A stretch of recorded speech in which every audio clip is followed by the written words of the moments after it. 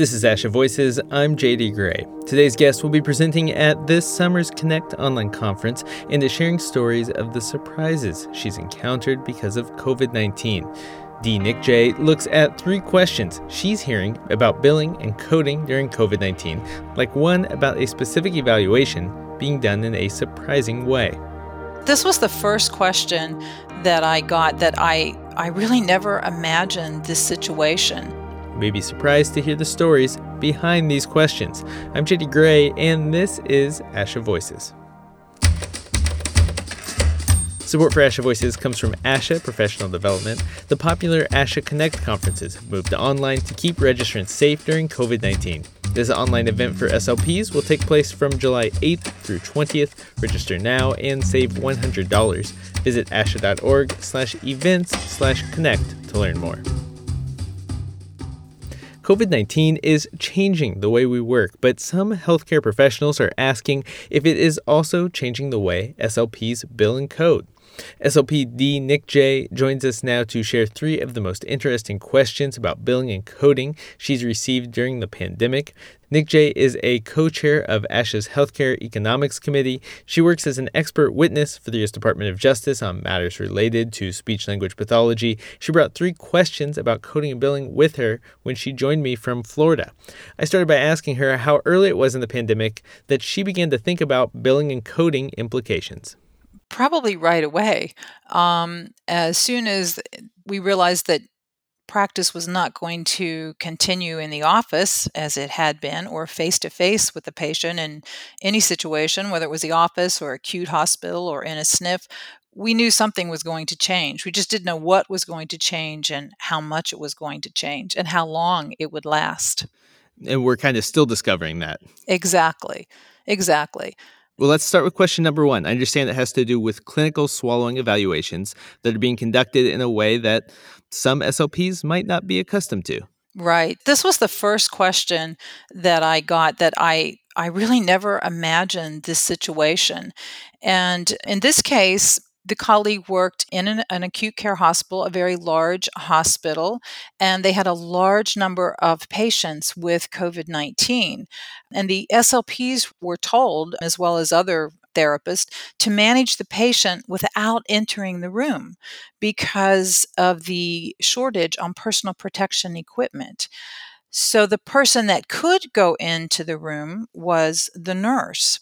So when a patient in isolation needed a clinical evaluation of swallowing, the SLP coordinated with the patient's nurse, who followed the instructions while the SLP was standing outside the room in the hallway. So the question that came to me was, well, first of all, is this ethical? Is this ethical practice? And then the second question was, well, if it is, how do we code for this? So, in my opinion, the SLP conducted a chart review. They discussed the patient and the procedures with the medical team. They actually directed the assessment, much like they would if it was a student that they were supervising. And then the SLP was responsible for analyzing and writing the note with recommendations. So I really don't see any ethical conflict or any coding conflict. I think it's definitely appropriate to code that as a clinical swallow evaluation. That's an interesting question. It still must be difficult for the SLP to have to stand outside the room. Oh, absolutely. Absolutely. It was just, again, a situation that one could not anticipate. Yeah. On to question number 2. People are working remotely, and I'm talking about telepractice. I know there are some privacy concerns about what technology and software is being used. What are you hearing? Well, this is true. There were restrictions because of our HIPAA laws. HIPAA stands for the Health Insurance Portability and Accountability Act. And it's like a privacy act for patients and clients, if you will. And in this case, because of the COVID-19 pandemic, the HIPAA laws have been relaxed. So the questions are, well, if they have been relaxed, what entities can we use? Is the telephone fine? Can we have therapy over the telephone? Do we need to have both audio and visual? So all of these questions were coming in to ASHA staff and occasionally to me as well.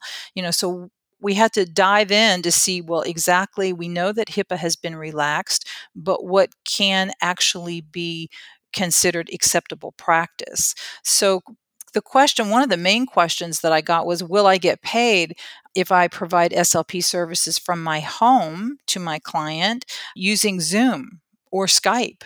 And actually, yes, you can. It is possible during this time and it is occurring. But what I would caution to SLPs is that they need to act cautiously themselves and to keep informed. So, not only of federal regulations such as HIPAA, but also state licensure laws. Being an SLP, are you even allowed in your state to have telepractice or telehealth? So that would be the first thing I would ask. But they also need to know their payer policies. So let's say your state licensure law allows you to practice via telehealth, but how about the client's payer? Are they going to pay for an SLP procedure via telepractice? And if they are, what are their specific payer policies? I mean, because until recently, Medicare did not cover SLP telepractice. We are not recognized by law for Medicare to perform telehealth or telepractice, as ASHA refers to it. But given the circumstances, CMS, or the Centers for Medicare and Medicaid, are temporarily paying and allowing certain procedures to be done by speech language pathologists via telehealth just during this pandemic. It will not be permanent. We hope at some time that it may be, but right now this is just a temporary grant that we have during the pandemic. And then I want to ask the speech pathologist, we all talk quite a bit about payment and practice policy, but really the most important component in this situation is our client or our patient. So even if the payer is supporting the SLP to perform therapy via telepractice, is the client or the patient appropriate to participate in this or to benefit from telepractice? I mean, telepractice isn't appropriate for everyone. So the use of telepractice must be equivalent to the quality of services provided in person, and it must be consistent with ASHA's Code of Ethics and with our scope of practice. So the services still must be considered skilled services and based on the medical necessity that only an SLP can provide. So again, I think the bottom line question is this appropriate for this patient or for this client? So what I'm hearing you say is there are a lot of things to consider. There's an opportunity here for telepractice, but you need to check not just with the current federal standing, but also your state and a few other places before you start the practice. And then underneath all of that, is this clinically the right decision to use telepractice? Correct. Absolutely. I want to interrupt briefly to let you know of ASHA's many COVID-19 resources. Find them at asha.org by navigating to the resource you need through the COVID-19 banner. Want to know more about coding and billing for telepractice during the pandemic? ASHA is keeping an updated list of payer coverage guidelines for audiologists and SLPs during the pandemic.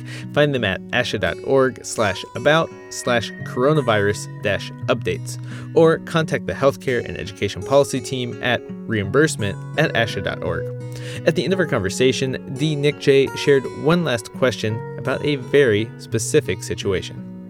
So let me try and clarify this particular question. Specifically, the question was, what do we do if a Medicare Part B beneficiary needs a non-instrumental clinical evaluation of swallowing and swallowing therapy and is unable to come to our outpatient facility? Okay, here's the issue. With Medicare Part B, as I said, Medicare approved certain procedures to be performed by speech language pathologists during the pandemic. That list is restricted, and that list of procedures did not include the non-instrumental clinical evaluation or swallowing therapy. They will not cover that provided by telepractice. They will only cover that face to face in an outpatient setting. The question then was, well, if the patient is willing and able, may we bill the patient directly? In other words, can the patient self-pay for this procedure, for telepractice, so that we can evaluate and treat the swallowing disorder? The provision of speech language therapy is a benefit for a Medicare beneficiary. So if it's a benefit and Medicare is covering it, then you cannot request the patient to pay for the service out of pocket because it is a benefit and they have Medicare. But in this particular circumstance, Medicare has said we will not pay for these certain codes, including the swallowing codes performed by an SLP in telepractice. So, since they will not pay, if the patient and the client determine that this is the best for the patient to do this via telepractice, for whatever the reason is, even if it's the patient is just uncomfortable during this time and does not want to come out into a public setting at all, if they agree, then it is appropriate for telepractice, and you can bill the patient directly under a private pay agreement. We recommend, we meaning myself and ASHA's staff that I work with, that you get the patient's informed consent from either the patient or the family, whoever has that authority, in writing before beginning telepractice services. And you code the same CPT procedure code as you would for inpatient services and follow all other current coding guidelines. So, one more thing to consider in this time. Absolutely. It's the gift that keeps on giving. D, 3 questions, 3 ways of delivering services outside the norm. What are the chances any of these changes stick around or create a lasting influence on how SLPs practice and bill? Well, what we hope for is that we will continue to be considered a qualified provider of telehealth by Medicare. That is going to require a law change. So there may be a break between now as it's just a temporary grant and what may happen in the future, but we've been working towards that for a long period of time. So we're really hoping that we can show that we are responsible as practitioners of telehealth, and that at some point in hopefully the near future, we will be considered providers of telehealth by Medicare. At this point in time, though, we are not, that we only have a temporary allowance. D, when we talk about policy issues, there's another set of policies that are getting some attention. That's the policies that surround student supervision. Is that something you could comment on? I can comment briefly on that, and it most certainly, I mean, the fact that our university clinics are, many of them have closed, if not all of them have closed, and they've all been working on protocols of changes in protocols. ASHA's Council for Clinical Certification in Audiology and Speech Language Pathology, which is often referred to as CFCC, has determined that from March 16th to August 31st of 2020, the level of graduate student supervision should be 100% direct supervision of telepractice sessions in real time. A quick note, since this interview was recorded in May, the CFCC has extended this to December 31st, 2020. Now, for the purposes of ASHA certification, student clinicians and clinical educators and clients and patients all of them are permitted to be in their own separate locations. In other words, the student does not have to come into the clinic and use a computer in the clinic for telepractice. They can actually be in their own home, and everyone can connect from their own computers in their own locations. In addition to this, CFCC has said that multiple students may participate in an online teletherapy session with one client in the same session. This is definitely something new. Each student will earn the full hour toward the completion of their clinical practicum, and the details of this will be determined by each individual university program and clinic director, as well as the total number of hours that may be earned through telepractice. That's also at the discretion of the program and clinic directors.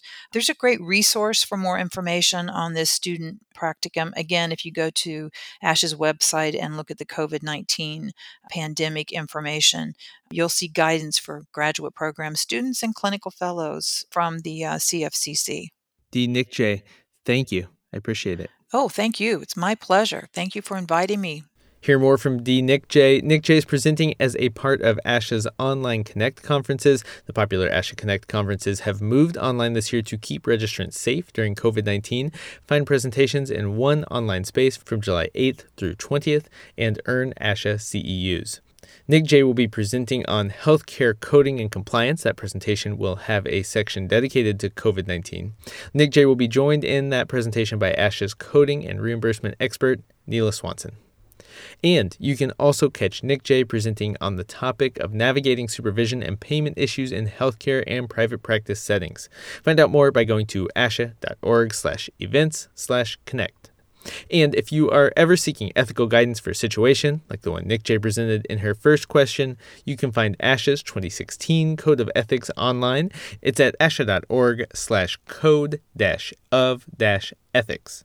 Or contact the ethics team. Send them an email at ethics@asha.org. ASHA Voices is produced by the American Speech Language Hearing Association and comes from the team behind the ASHA Leader magazine. Production assistance for ASHA Voices comes from Pamela Lawrence. I'm JD Gray, and this is ASHA Voices.